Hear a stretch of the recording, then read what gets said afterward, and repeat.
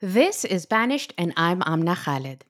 What, you think you own tacos now or something? I love this. It's so crazy. No one does, by the way. Oh, really? Because it sounds like you feel like you own tacos. No. I feel like I do. I feel like they're an American food, and I'm going to keep eating them. Those are my tacos. Mine. And that was Tucker Carlson, insisting that tacos are, in fact, American. Jamie Oliver, the British celebrity chef responsible for reforming school meals from junk to nutritionally valuable, has repeatedly been attacked for cultural appropriation. Earlier this year, he announced that he hires teams of cultural appropriation specialists to help make sure that he doesn't offend in writing recipes. Jamie Oliver's in the news. He's revealed he employs offence advisors to vet his recipes to avoid being accused of cultural appropriation. He got in a little bit of trouble, apparently, earlier. I think it was back in 2018 when he was accused of culturally appropriating jerk chicken. Rick Bayless, a master of Mexican fare, and by the way, a white guy from Oklahoma, has been criticized for appropriating a cuisine that is not his. Here is Dan Pashman of Sporkful from WNYC asking Rick Bayless what he makes of this accusation. How do you feel when you get that kind of reaction to your work? Usually people that have that opinion of me don't want to have a conversation. Those people that say it are usually very political, and they have a mouthpiece, and they just go around saying it, and everybody thinks, oh, lots of people must believe that. And honestly, I don't think they do. I know that there have been a number of people out there that have criticized me only because of my race. Because I'm white, I can't do anything with Mexican food. Okay, so you have to stop and say, oh, wait, is that just plain racism then? So who gets to cook and claim which foods? And who gets to eat them? I spoke with Constanzo Ocampo-Rader, professor of anthropology and food scholar at Carleton College. We talked about the knotty issues of cultural appropriation and how they apply to food. I started out by asking her, why is food such a visceral issue? There's a couple of things that are unexpected about what happens when we interact with food, and not just at the individual level. When you think about food, you really have to think about the social consequences, the sociality of it, the legacies that it's drawing from. And I would argue that the majority of the discussions around food tend to be quite positive in a realm in which, it is through food in which people are readily able to explore, to understand, and to share each other's culture. That has been happening from the moment we started really eating as cultural beings. Food really is one of those places in which it could do simultaneous things at the same time. It could be something in which you eat in order to assert your identity. I mean, it's a way in which you can draw a very explicit cultural boundary about who you are in relation to others. It can also be a realm in which assimilation can be really enforced. And this is what we've seen, for example, when we think about what happened in boarding schools. It was not only just through the prohibition of speaking native languages, but it was also them not being allowed to eat, their native foods, their culturally important food. So it can be done as a form of extreme oppression, as a part of very concerted, structured, and explicit assimilation processes. In other cases, you see it as part of these national projects in which a country will explicitly start defining what makes their cuisine, let's say, Indian or Mexican or Peruvian. These processes start at the government level often, and they're very, very institutionalized. Food is becoming this hotspot of controversy around cultural appropriation. It's really hard to pin down, like, who exactly has the right to claim, to cook, and to enjoy the foods of others. Especially in a globalized world, it can be a really delicate issue. So, Constanza, let me ask you about Rick Bayless. He's a chef who makes true Mexican cuisine from different regions of the country, but he's American. He's come under attack over the last few years for cultural appropriation. Now, you're Mexican and you're a food scholar. How do you see him? he is somebody that I have followed for a very long time. And when I started, trying to reproduce my cuisine as I was living in the U.S., there weren't a lot of good Mexican cookbooks out there. And in fact, the two best ones were by Rick Bailey's and by this woman, Diane Kennedy. And I would look through those books and find recipes that either I had not heard of in a very long time or were really intricate. It was just not the common Mexican fare that was available in the U.S. 25 years ago. Really intricate foods like guanzontles, which are these basically a little twig full of these little seeds that look like quinoa pods or amaranth pods, and you stuff them with a particular kind of cheese, and then you batter them, and then you soak them in this tomato and hot pepper base, and you eat them in a very particular way. I mean, that was a dish that was incredibly special. My grandmother used to think about it as one of her favorite dishes, but it kind of, was hard to actually find unless you went to very specific regions and not often fancy places. These are food of the people. It's highly seasonal. So I discovered those books and was really interested to see how they would translate. Like, where would you find a lot of these ingredients that weren't necessarily easy to find unless you were really in the two East Coasts? In the case of Rick Bailey's, he would take his entire restaurant down to Mexico for weeks at a time for them to learn how to eat Mexican food, talk about it, look at the places, interact with the people. So I actually really admired him. I mean, I use his cookbook, and he has a real respect for what it is to cook Mexican cuisine. You mentioned Diane Kennedy. So what did you make of her cookbooks? Her recipes are absolutely fantastic, but, I never connected with her cookbooks because she's British. She was an expat that went to live to Mexico under very, very privileged conditions. Her husband was a journalist, I think, for Condé Nast, and she learned to eat very high-end, exquisite, and intricate Mexican food through that expat sort of community. And often because these communities, not only just expat communities, but very wealthy Mexican families, will tend to hire specific cooks from certain regions of Mexico to reproduce these really special dishes. But when she writes about it, again, you could go through it and read it and say, like, oh my God, there were dishes I had never even heard about, even though they were from the region in which I grew up in. The book was all about her, and it was always, there wasn't a lot of mention about the people who had taught her to cook these dishes or prepare them. There was also moments of extreme condescension about how she will critique Mexicans for eating, too much lard, or they don't really understand the balance of a certain flavor. And so even though I kind of admired that these were two people that clearly loved my country, took the time to really delve into it at these deeper levels, one of them I could connect, and I absolutely love watching Bailey's shows, and I love going to his restaurants, and I cook with them, all the time. Whereas Diane Kennedy, I will open up her book once in a while and try to make something, and then there'll be a line in the explanation in there that just sort of reminds me that she's not Mexican and that she's not fully making me, feel like we're on the same page. So it's interesting that now Bailey's is being critiqued by it, where for the longest time Mexican food was really trivialized in this country. It was seen as too spicy. You see it in TV shows where whenever you need to do an antacid, it's a huge taco or something that's coming to attack you. It's seen as cheap food because it's ethnic.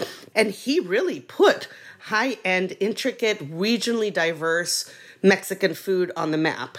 In his shows, he's always giving a really wonderful stage to Mexican chefs, not only high-end Mexican chefs who are formally trained within a whole variety of culinary traditions, but also street food and somebody's aunt that he might have met. There are ways in which you can do it that can be profoundly respectful and give the recognition and the credit to the people who are preparing it. And that doesn't always happen, and I'm just giving you two examples, which in one hand, I wish Diane Kennedy would write her books in a way that were much more joyful and give credit to the profound cultural, historical, and environmental processes that came to be what Mexican cuisine is, but she hasn't. So I've been following the Rick Bailey's issue with real interest because he started a movement. He's one of the first ones to do it. He has these wonderful community-based gardens in Chicago. Now, yes, it should diversify by now. There should be more than just a Rick Bailey's and a Diane Kennedy. Why is it that we have to have two foreigners talking and teaching us about Mexican food when it should have been somebody who was hopefully Mexican?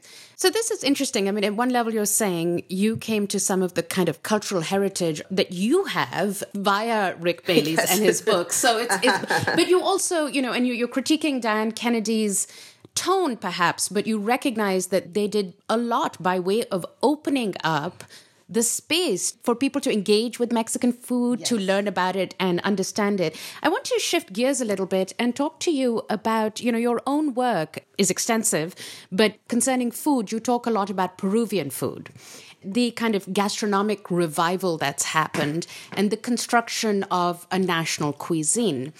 This kind of gastronomic revival is usually seen, and it's been done by Peruvian chefs, so people tend to see that as fine and almost they kind of laud it as egalitarian. It's not cultural appropriation. To what extent can you bring your expertise to bear on the construction of a national cuisine? So the idea of how do national cuisines get constructed is something that has occupied a lot of space in the food studies scholarship and among a lot of different anthropologists. I mean, there's an excellent article by Appadurai where he actually showcases how the Indian government at some point decided to kind of come up with a very systematic and standardized way to regionalize and name all the different cuisines from India, to the point where today, if you go to any Indian restaurant, generally it's going to be depicted using a very consistent language. You have Vindaloo, and that comes from Goa, and you have this type of cuisine, and it comes from a particular region.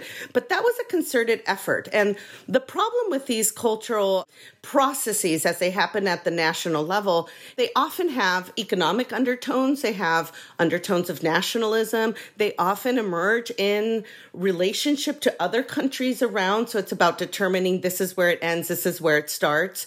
And in Peru, it's been a really interesting process because they have a really intricate, very unique cuisine. It does not taste, one of the worst things you can tell to a Peruvian is that, does it taste like Mexican food? Well, it doesn't, They're very different. It's a heritage that, yes, it involves Spanish heritage. There's a lot of immigration from Asia, in particular Japanese and Chinese contributions to their cuisine, Italian contributions, Yugoslavian contributions, German contributions. And so they're African contributions. And Afro-Peruvian contributions. The main chef, Gaston Acurio, he always talks about it being 500 years of fusion. And yes, to a certain degree, that's true, but it hasn't been until the past, I would say 25 years where Peru really started to think about how it was going to engage in the globalized world. So how did the Peruvians do it? They started doing it through some very explicit lines. On one hand, you had nature, highly biodiverse country. It has two massive regions, a coastal region, the Andes, and a really big part of the Amazon. They also started thinking about how they could market all their cultural heritage, but also their culinary heritage to the rest of the world. And so that required a sort of assessment of what is Peruvian cuisine and an education to the rest of the world of what Peruvian cuisine entails. And that's where all this talk about cultural and biological diversity started getting folded into developing and documenting and packaging a Peruvian cuisine. Some of our listeners might be horrified by this, but I think it opens up a really interesting topic of conversation. You have this fantastic article about cooking a cat. Mm-hmm. And in that article, apologies to all of our listeners who have cats as pets, but in that article you talk about how this is an Afro-Peruvian tradition, mm-hmm. but it has been marginalized in the national construction of what Peruvian cuisine is. Mm-hmm. Sometimes, we see things as national cuisines and we don't recognize that hidden within these processes are really profound exclusionary processes and systemic marginalization of communities and people. So tell us a little bit about cooking a cat. there's a particular festival in which the Afro-Peruvian communities, they will actually cook cats. It's around the celebration of a Black saint, Santa Eufigenia.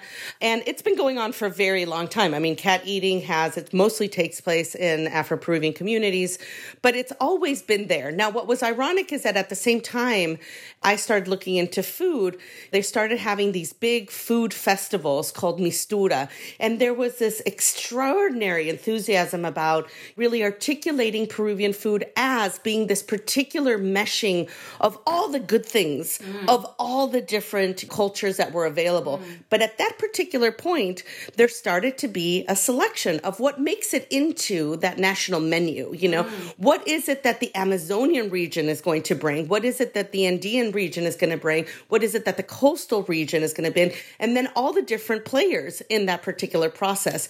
And for example, with Afro-Peruvian cuisine, a lot of what is considered today traditional criollo food or comida criolla Peruvian, it actually has a really straight heritage to Black Peruvian culture, because one of the ways in which that cuisine made it into the mainstream, and by mainstream I mean into the coastal elite white Peruvian mainstream, was by hiring cooks, female cooks, because they were known as having buena mano, or a good hand. Very similar as how, you know, Black cooks in the American South was sort of incorporated into a lot of these soul foods that now are considered American, but they are actually Black in heritage. So something very similar happened in Peru.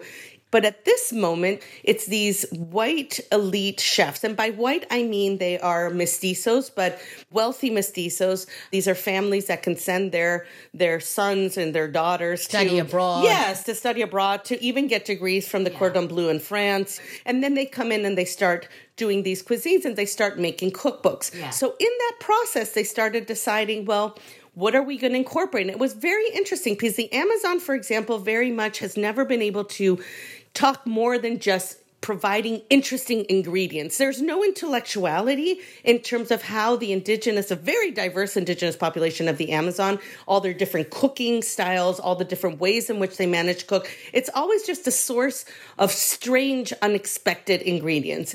What about the Andes? In the Andes, there's a little bit more intellectuality because there's already an appreciation for certain kind of cooking and like preparation traditions, like a pachamanca, which is a dug hole in the ground. It's like a barbecue. It's very intricate. So they still kind of grabbed from that. And then there's also the allure of the Inca Empire. So that was kind of folded in.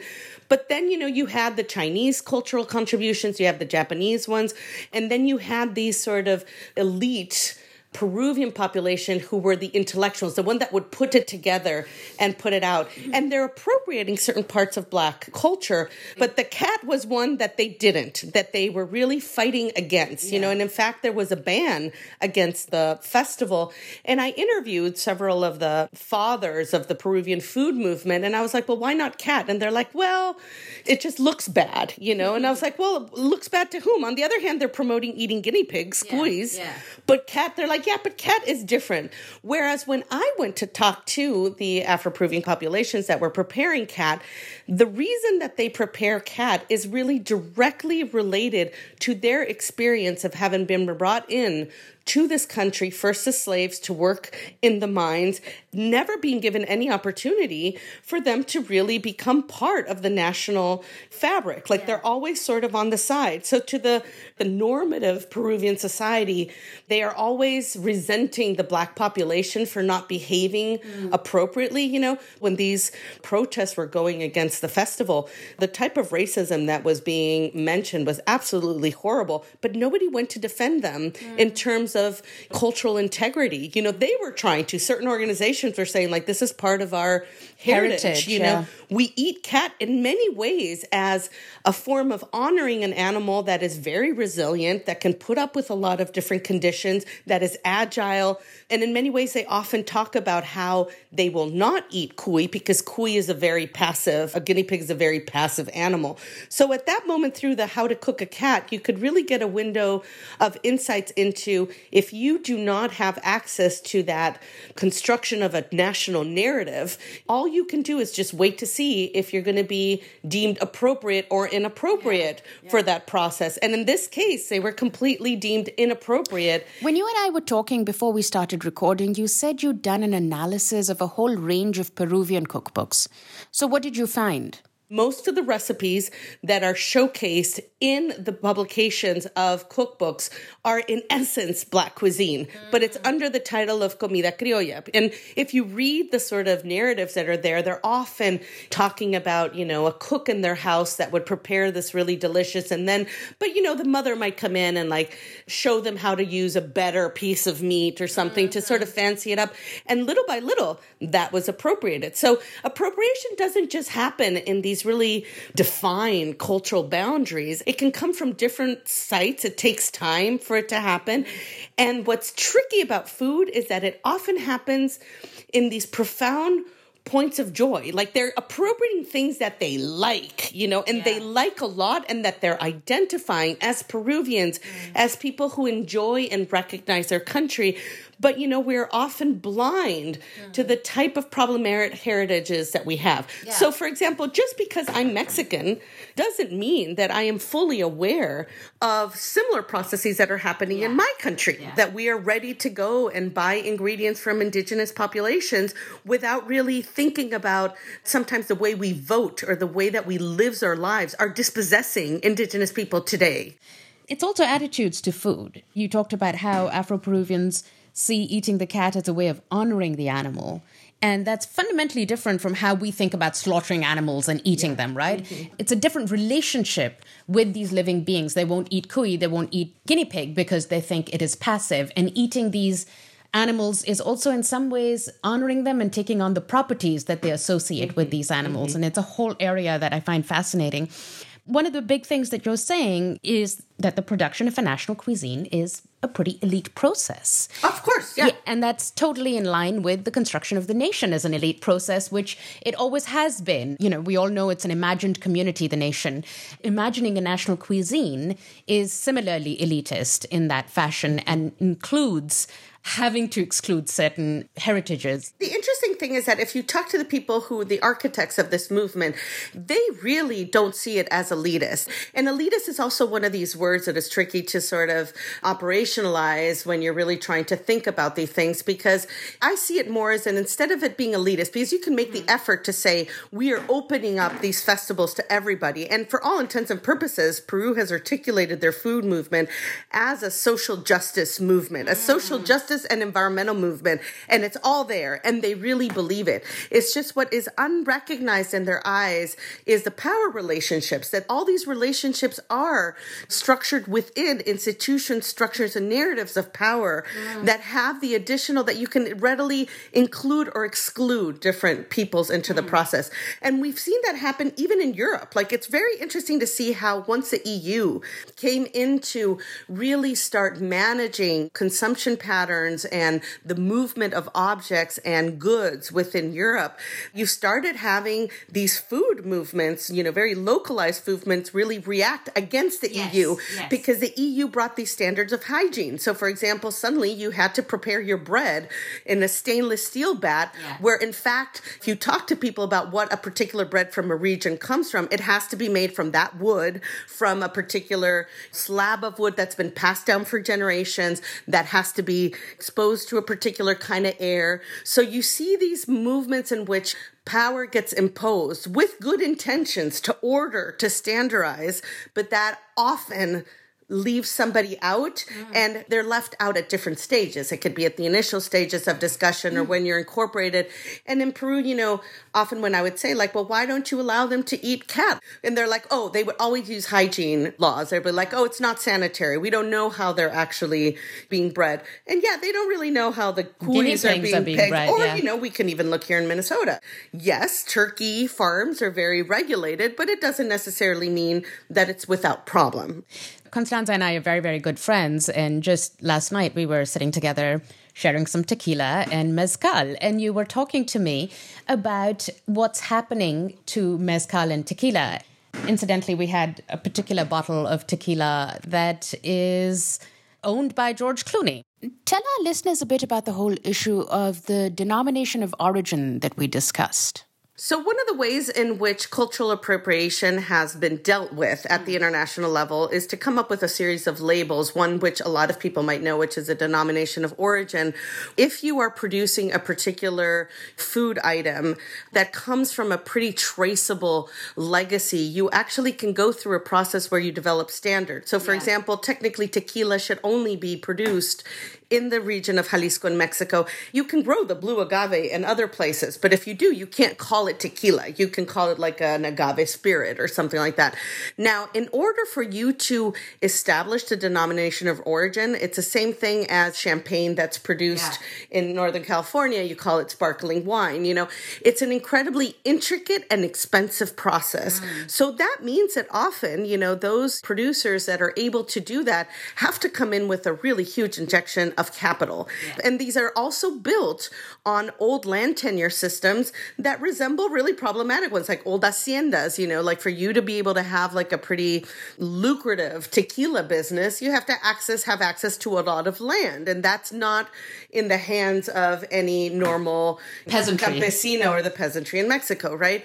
And it's becoming a little bit chic as well for outsiders to come and make their own tequila. So of course, you know, in this case, they have the one that's owned by George Clooney. I don't know if that one in particular has denomination of origin, but it's labeled as tequila, so it's from that area. And that's problematic. Like in that way, I do kind of have an issue because it should be owned by Mexicans, right? But then the problem is, like, what kind of Mexicans? Because the families that have traditionally done tequila are very wealthy families. But it gets even more interesting right now with mezcal, because mezcal is sort of becoming the new spirit in Mexico. There's still a little tension about if mezcal comes from Oaxaca or from Guerrero, which are neighboring states. But it seems like because Guerrero is a very unstable politically and socially area, and Oaxaca has a lot of tourism and a lot of culinary tourism, it seems like Oaxaca is kind of winning the battle of them determining that mezcal comes from Oaxaca. But mezcal is something that's drunk in small villages and by, you know, your family who produces small batches. But there is this push, again, by very wealthy family owners and by outsiders to now start to standardize what a mezcal sounds like. I myself get excited. It's like, yes, it's real mezcal comes from here, right? And you can showcase how much you know about it by telling people like it's this agave or it's that agave, right? But on the other hand, who is being excluded from the process? And it's actually people who drink mezcal on a daily basis, and they don't have access to pay for the standardization. The varieties of mezcal and agave that have been there for thousands of years are now they're almost going to become illegal. Even if they say it will become illegal for you to sell. You will never have access to certain markets. That's why cultural appropriation is really squishy. Sometimes these families who own these large plots of land where they're producing mezcal, they're Oaxacan families. You know, it's not like they're even from Mexico City, but you're drawing not only from the labor of the local population, often indigenous, but you're also drawing from their intellectual and accumulated labor. So to me, it's too simple to say this is cultural appropriation or not, because these are complicated processes that need to be disentangled. What you're essentially presenting is it's a complicated world when it comes to cultural appropriation, but this notion of purity and this notion that you can have a pure cuisine it doesn't hold. Of course. I'm an anthropologist. You cannot have cultural diversity without change. Yes. Without mixing up of things, without appropriating and moving things around. That is the beauty of it. That's also where the fragility is of it. You know, I've even reconfigured what I think is appropriate Mexican food. Like with my children, you know, they are now exposed to Taco Tuesday. And, you know, and they like it. And we have these discussions of like, is it a real taco? Is it not a real taco? And we kind of joke about it, you know, like I'll say like, no, it's not. Like we will never have that type of taco in our house. But then they'll ask it and they're like, but we really like it. So I give in and then I have to like sort of defend it with my parents but the worst people are the ones that are not Mexican. You know, I have had people who come to my house and if I choose to use, let's say, Gruyere cheese in a Mexican dish and they'll say like, oh, this tastes fantastic. classic, what cheese did I use? And I say Gruyere, they'll be like, oh, well, that's not authentic. And I'm like, well, it's authentic the moment in which it came from my mind, my understanding of the world, my understanding of the taste, my multi-sensoriality, what I want to do, that makes it authentic. But I'm often checked by people who don't know about the culinary cuisine or about the flexibility. In Peru, for example, the best way to eat chifa, which is Peruvian Chinese food, is with an Inca Kola. And there is something about the taste of that bright yellow. I mean, even the color makes it for me. And the burps that come out of drinking Inca Kola with chifa food, unless you experience it and really lean into it, then you don't enjoy chifa food in the same way, you know? And somebody might say like, oh, well, it's this neon yellow drink. Well, but who am I to say that? That's the beauty of eating and learning how to eat other things. And so I'm a little bit confused sometimes. Who is authentic? My husband is Peruvian. My children are born in the United States. And we're very cosmopolitan in terms of how we eat. And my life has really been enriched by learning how to make different dishes with my friends. You know, am I culturally appropriating your dal, for example? Like you've taught me to make dal in a way that I didn't know. So that's where food gets really interesting because it is a place of extreme sharing. It could also be a space of extreme, you know, taking away and oppression. But I do think that it still leans, if done right, it's a form of safe cultural exchange that is mostly still safe. And the things that are problematic, I argue, are actually harder to see than what these cultural appropriation issues are being talked about. So, my dear, appropriate my dal as much as you want. My final question. What do we do with Tucker Carlson saying that the taco is American and not Mexican? How do you respond to that? It's like the ultimate Moctezuma's revenge. Like he has no idea. The taco is clearly something that has made it across the boundaries. Like, in fact, you know, half of the United States used to be Mexico or these realms, and the tacos were there before Mexico was even a country. So for him to make this big statement that it's American, well, sure, have it. He doesn't know that we're kind of colonizing his mind in the most, you know, beautiful way, because this is from like the first empire that came in, and it's part of Native American traditions that have nothing to do with Mexico as a nation state. And he can have it for all I care. I don't mind. Thank you, Constanza. This was so much fun. You're welcome. Constanza Ocampo-Rader, Professor of Anthropology at Carleton College. Before I sign off, I have some good news to share and some sad news. The good news is that my colleague Jeff Snyder and I received a grant from the University of California's National Center for Free Speech and Civic Engagement for the upcoming academic year. We'll be working on studying how anti-CRT bills are infringing on academic freedom at public universities and how different institutions are navigating this minefield. And now for the sad news. Alas, I have to say goodbye to Banished. This is the final episode, at least for the time being. With my regular teaching responsibilities at Carleton and now this new grant project, there just are not enough hours in the day. I will, of course, continue to speak and write on the kinds of issues I covered on Banished. So should you like to follow my work, please visit my website, amnakhalid.com, and sign up for my occasional newsletter. You can also follow me on Twitter. My handle is @AmnaUncensored.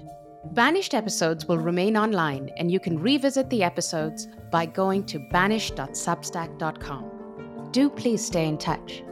Banished is produced by Matthew Schwartz and Mike Volo, and I, as always, am Amna Khalid.